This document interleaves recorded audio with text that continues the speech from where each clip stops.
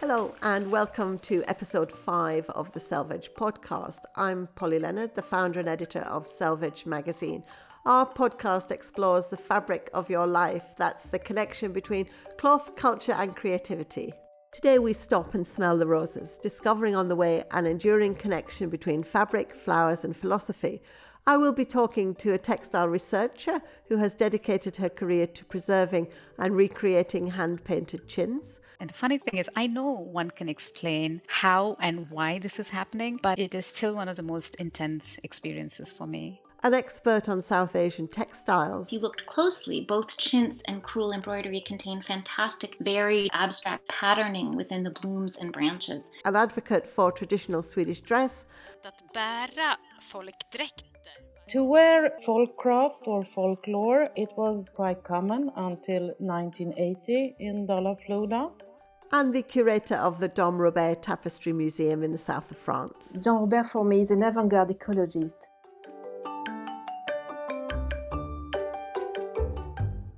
Each year, as spring becomes summer, I love to walk in Queen Mary's Rose Garden in London's Regent's Park, watching the roses slowly burst into bloom.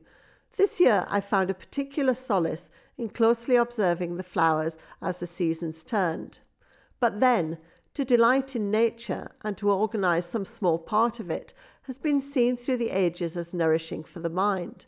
The Quran says, bread feeds the body, indeed, but flowers also feed the soul.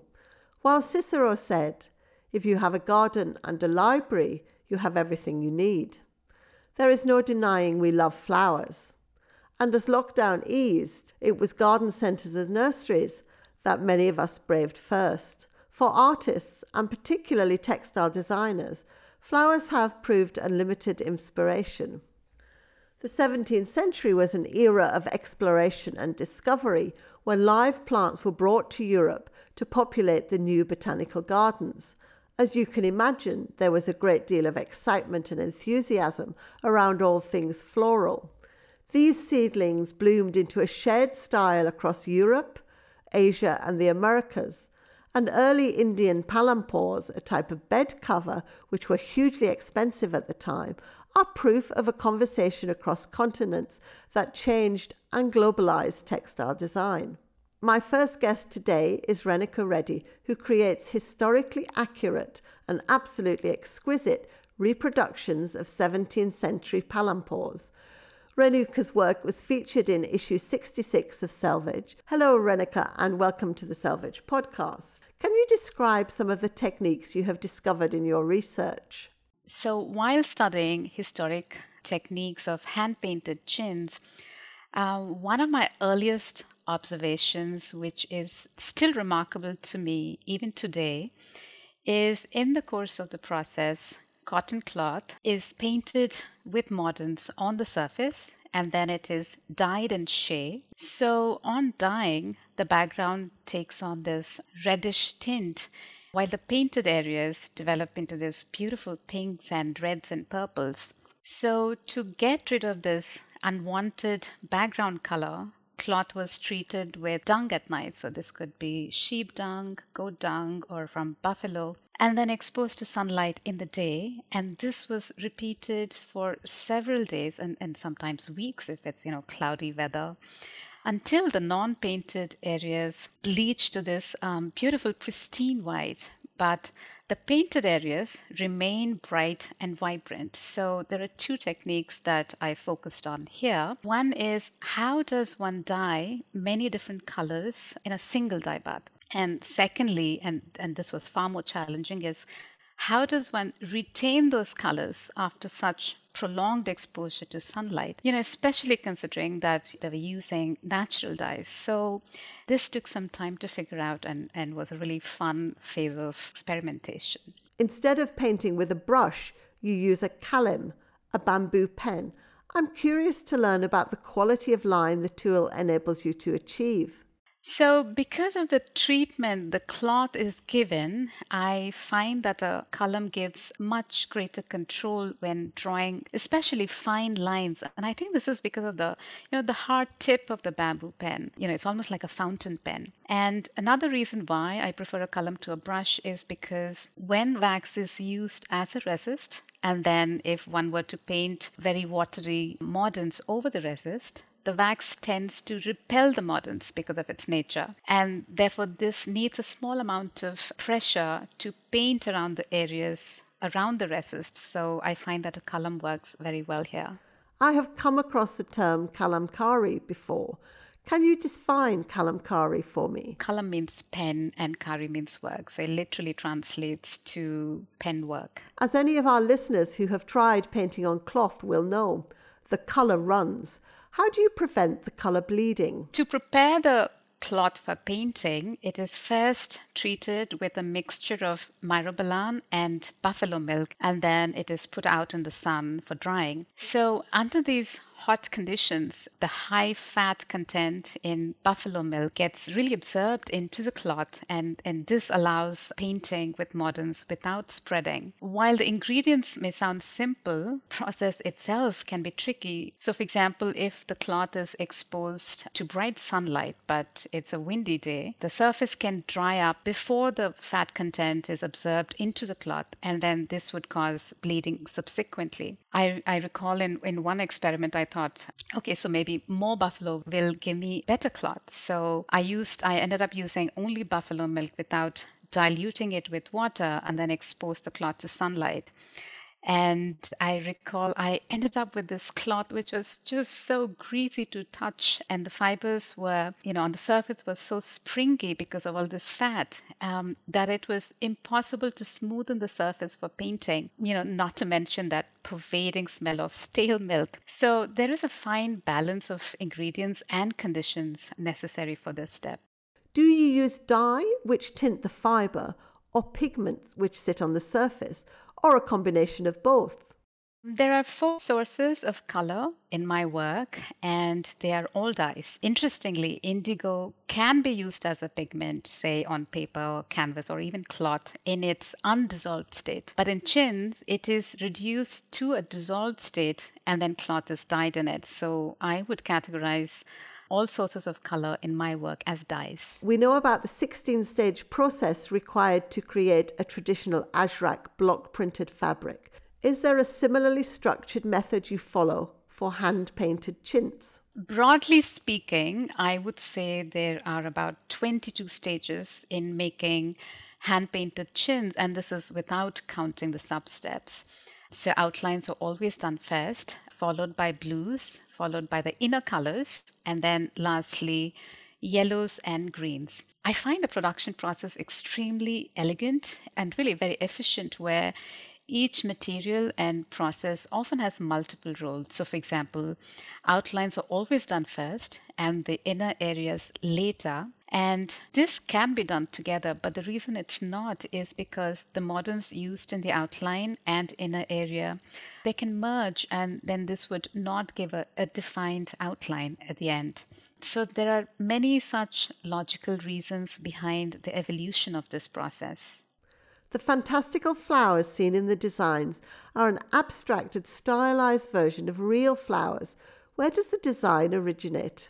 One of the reasons why chintz was so popular is that designs were often customized to suit the tastes of specific markets. And one of the markets that demanded floral themes a lot was European market. As Deb Metzger notes, in the beautiful book Cloth That Changed the World, the demand for florals coincided with the rise in popularity of gardens in Europe, exploration by natural historians, and generally when botanical illustrations were in demand. So even though florals have always been depicted in Indian textiles long before Indo-European trade, there is proof that design direction was given to Indian production centers through drawings that were actually sent from Europe. So some of the stylization of the flowers could have happened in that interpretation of unfamiliar flora by the Indian artist. And I think part of it could also have been just a creative decision made by the artist himself. It's difficult to say where exactly the designs originated because we don't have any surviving records, but we can only speculate that it comes from this cross-cultural interaction and probably from the artist's own experiences. The Tree of Life is a fundamental and widespread motif in many of the world's religious and philosophical traditions. It's closely related to the concept of the sacred tree that connects heaven and earth. Does your work have a meditative or spiritual element? On one hand, I think it is the repetitive nature of certain activity. There is this deliberate slowing down of certain functions while some become more focused. So, for example, when I have to beat a cloth, more than 100 times, or when I have to continuously stir a dye bath for 2 hours, my entire focus is on moving my hand in a certain way. On the other hand, when it comes to painting, I find that a stillness in body and mind is very necessary. There have been plenty of times I've just made horrendous mistakes when my mind wandered. Another experience is when I dye a cloth painted with different mordants in madder. And that's a very different kind of experience because I see these different colors developing very slowly right in front of my eyes. It is truly one of the most magical moments. And the funny thing is, I know one can explain how and why this is happening, but it is still one of the most intense experiences for me.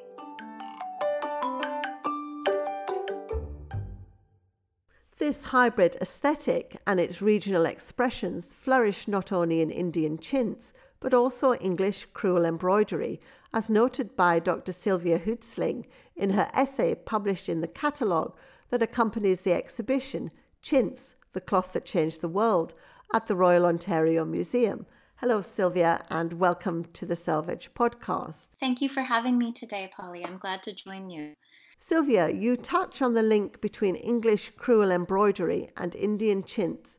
Can you describe the similarities and differences between these two textiles? In the early part of the 17th century, these two textiles traditions of English crewel embroidery and Indian chintz were actually visually quite dissimilar. English crewel embroidery from the Elizabethan period is arranged in orderly compartments with lattices and coiling circular tendrils enclosing English fruits, nuts and flowers such as strawberries, acorns, roses, and thistles. Indian chintz was, on the other hand, made from cotton that has been painted with mordants and then dyed.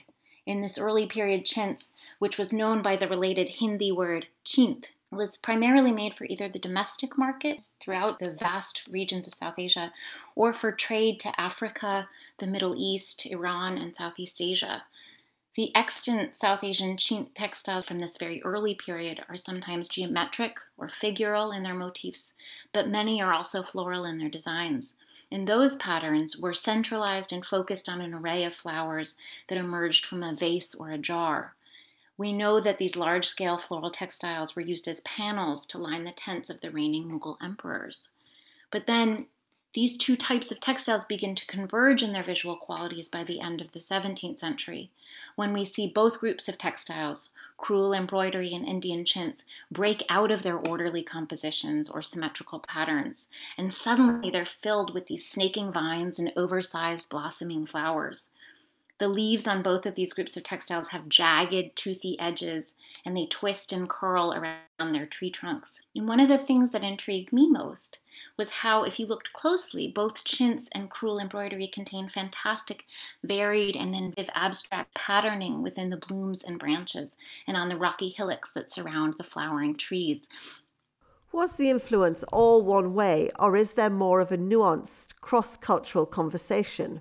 It's very difficult to say which way the influence ran, and scholars have definitely debated this for over half a century. The textile historian John Irwin argued that English pattern books were sent to India, where the patterns were then adapted by the chintz artisans in ways that made familiar forms like oak trees or oak leaves, strawberries, that made these forms very unfamiliar. I'm of the opinion, though, that various visual forms originated in South Asia and then traveled to English crewel work. But what's so interesting is that none of these forms was purely from any one place.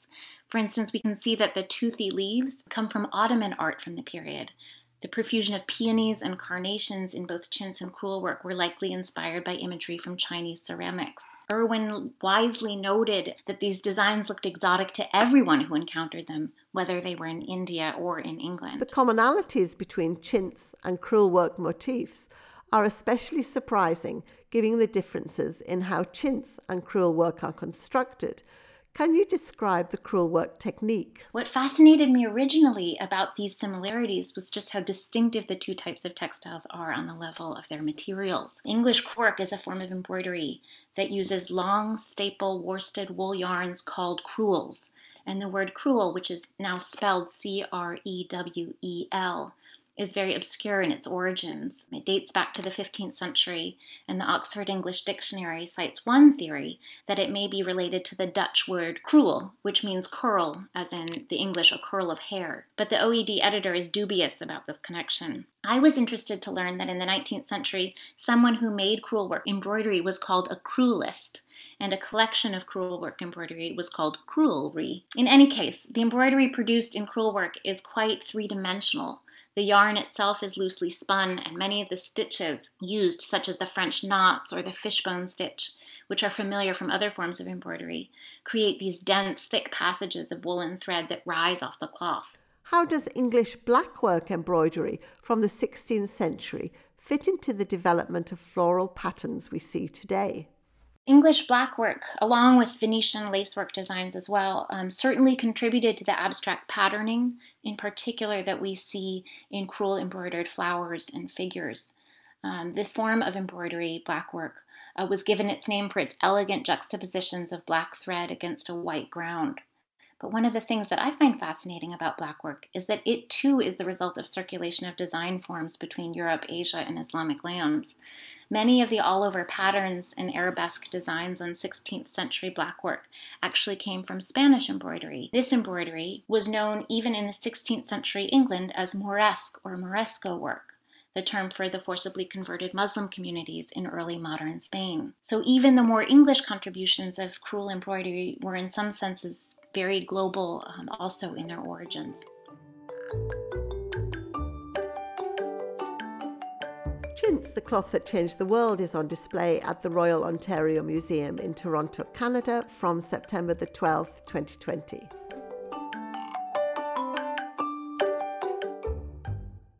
Floral patterns are by no means unique and can be found everywhere from Slovakia to Sweden, which is where we catch up with our next guest, Anna-Karin Jobs-Armberg. She is the handcraft consultant at the Dalarna Museum. Anna-Karin's words are being translated for us by Monica Eckerverk-Hedman. Welcome to the Selvage Podcast. Craft has never gone out of fashion in Sweden.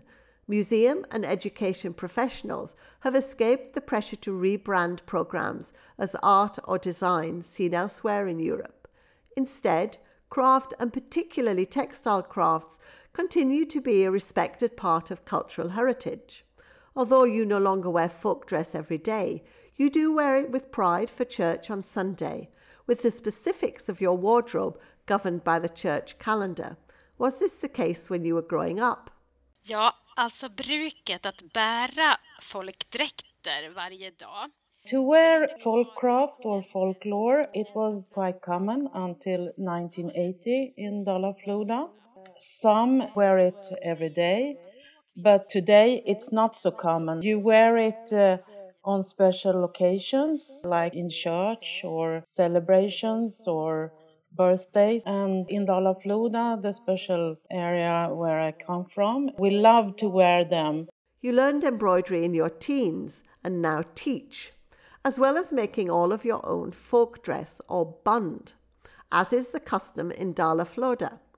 Can you tell me a little bit about Dala-Floda, an area which has earned the epithet Valley of Eden, its geography, people, and why you think the practice of making and wearing folk dress has continued to flourish? Ja, Dala-Floda är ju som många andra byar. Dala-Floda are really strong on the folk art and the folk dress. It always have been a strong community or a strong building of the woman rights. And the strong woman and folk art was so very popular for people to go to Dala-Floda and to take part of the tourism. It was also a lot of artists coming from many parts in Sweden to the beautiful Valley of Eden, so to say. So that's why also the name, the Valley of Eden, was built. Over the last century, stylized embroidery patterns gave way to increasingly naturalistic interpretations of bouquets of lily of the valley, forget-me-nots, tulips and peonies, with recognizable roses being a particular favorite. Historically, these designs were cut from patterned wallpaper. Where does the inspiration for the floral bouquets come from today? Ja, mycket av inspirationen kommer faktiskt ifrån. I must say that the most of the inspiration are coming from the older embroideries. There were a lot of very, very beautiful and very good embroidery women who had their own styles. A lot from their material we are looking on and get the inspiration. But of course also we are looking into new flowers and the meadows which we see now. But I must say that the most common is inspiration from the older embroideries. The embroidery you work today is a personal interpretation of a traditional design vocabulary that relates to the floral embroidery seen in Central and Eastern Europe. How much do you deviate from the tradition? Ja, personligen så arbetar Well, I use traditional tools. I use older textiles and the older flower inspiration and make new compositions. I also work now with modern textiles and products. A chenille needle with a large eye and a sharp point is used to work a variety of stitches on good quality fulled wool. Do you find solace in embroidery? It could be the ultimate mindful occupation. Absolut, att vilket handarbete Absolutely. Handcraft and working with the hands is so important. It gives a lot of satisfaction. It's very important to work with your hands. It's also something which we talk a lot about today in the science. It gives you a feeling of softness and calmness. And for me, embroidery and the art gives me a lot of pleasure. Actually, I do the embroidery every day. Thank you, Anna-Karin and Monica. We can't discuss florals without mentioning mille fleurs, the 1,000 flowers that pepper the backgrounds of medieval tapestries, such as the famous Lady and the Unicorn series woven in Flanders in the 15th century. These designs differ from both the curvilinear tree of life seen in Indian chintz and English crewel work and the bouquets seen in Swedish wool embroidery. In mille fleurs, a great variety of individual flowering plants are depicted in isolation, yet fill the field without connecting or overlapping. Fast forward to the 20th century and the work of Dom Robert, a Benedictine monk at the Abbey en Calcat, located in the south of France. His work was featured in issue 92 of Selvage magazine. We catch up with Sophie Garan-Gas, curator of the Dom Robert Tapestry Museum. Hello, Sophie, and welcome to the Selvage podcast. Dom Robert's fascination with the natural environment began in 1940 when he spent the summer painting cultivated flowers that grew in the monastery gardens. Can you tell me a little bit about the watercolors he made during that summer? When he became a monk in 1930, he continued to observe nature in his drawings and watercolors, mainly the flowers present in the vegetable garden of the monastery or in the surrounding countryside. And in June 1940, on the return from the war, he discovered a farmyard with extraordinary vegetation. Then he painted a whole series of large watercolors of it, and one of them would become the model of his first tapestry. It was not until 1941 when he met the painter Jalussin, famed for the revival of French tapestry, that he began to consider it as a means of expression. Can you talk a little bit about the meeting and how Jean Lusat recognised the relationship between 15th century millefleurs and Dom Robert's watercolours, and how this meeting changed the direction of his artistic career? At that time, it was fully aware of the renewal of tapestry and entered into a relationship with Jean Lusat through mutual friends. But he didn't imagine that Jean Lusat would immediately suggest to him to embark on tapestry design. Indeed, his watercolors, teeming with plants, flowers, and animals, perfectly adapt to the aesthetic of the tapestry, but also to the technique. They allowed the necessary interweaving of shapes and colors to solidify the pieces hung on the wall, such as the 16th century millefleurs, and that Jean Lusat saw immediately. His tapestries were woven mostly in Aubusson, now one of UNESCO's sites of intangible cultural heritage. Can you talk a little bit about the famed tapestry workshop there and the relationship Dom Robert had with the weavers? Dom Robert, during all his career, maintained very strong working relationship with two major Aubusson workshops from 1941 until 1985 with the workshop of François Tabar, one of the actors of renewal of tapestry with Jean Lusat. Then from 1955 with the workshop of Suzanne Goubely until 1992 when he left tapestry when he became very ill. First, he wanted to know the technique, so he went to Aubusson with the permission of his abbé. In addition, he was always created and numbered his own tapestries cartoons and assembled the colors of the wool. His work is a mid-century modern interpretation of millefleurs, with an almost folk art-inspired naivety that resulted in tapestries that burst with joy.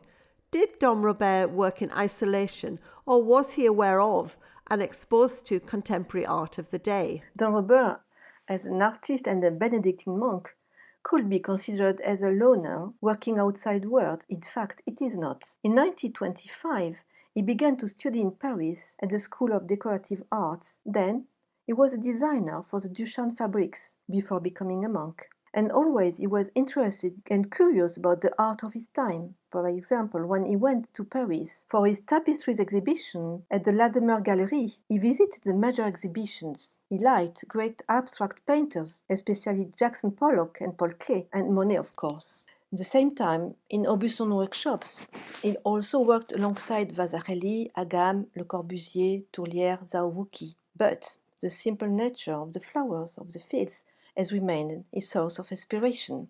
The wool gardens of Dom Robert are examples of meticulous observation and a hymn to the environment. Do you think he found spiritual fulfillment in the tapestries? Yes, Dom Robert has found a balance between his religious vocation and his artistic vocation through the practice of drawing into the wild. His watercolors, which have become fields of wool, are part of his vocation as a Benedictine monk who sings the praises of creation. The title of Prayer Rug, given to one of his tapestries, in fact a large bed of amber and butterflies, confirmed this. Jean Robert for me is an avant-garde ecologist, with his gaze and respect for the simplest and sometimes the most beautiful things in nature. Jean Robert is teaching us a lesson for our disoriented 21st century. Thank you, Sophie. The exhibition Weaving Nature, Tapestries from the 15th to the 20th Century has been postponed and is now scheduled to run from the 17th of April to the 3rd of October 2021 at the Dom Robert Museum. Whether you tend your garden to feed your soul or as a secular pursuit, as Voltaire put it, the best thing one can do is to cultivate one's garden. I hope Renuka, Sylvia, Anna, Karen and Sophie have inspired you to take time out and to smell the roses. Thank you again to all of our guests and to you for listening to the Selvage podcast with me, Polly Leonard. If you enjoyed it, please leave a review to help others discover us. To learn more about our guests and Selvage magazine, head over to the Selvage website and don't forget to subscribe. Be the first to find out about our next episode when we discover why we're stronger together.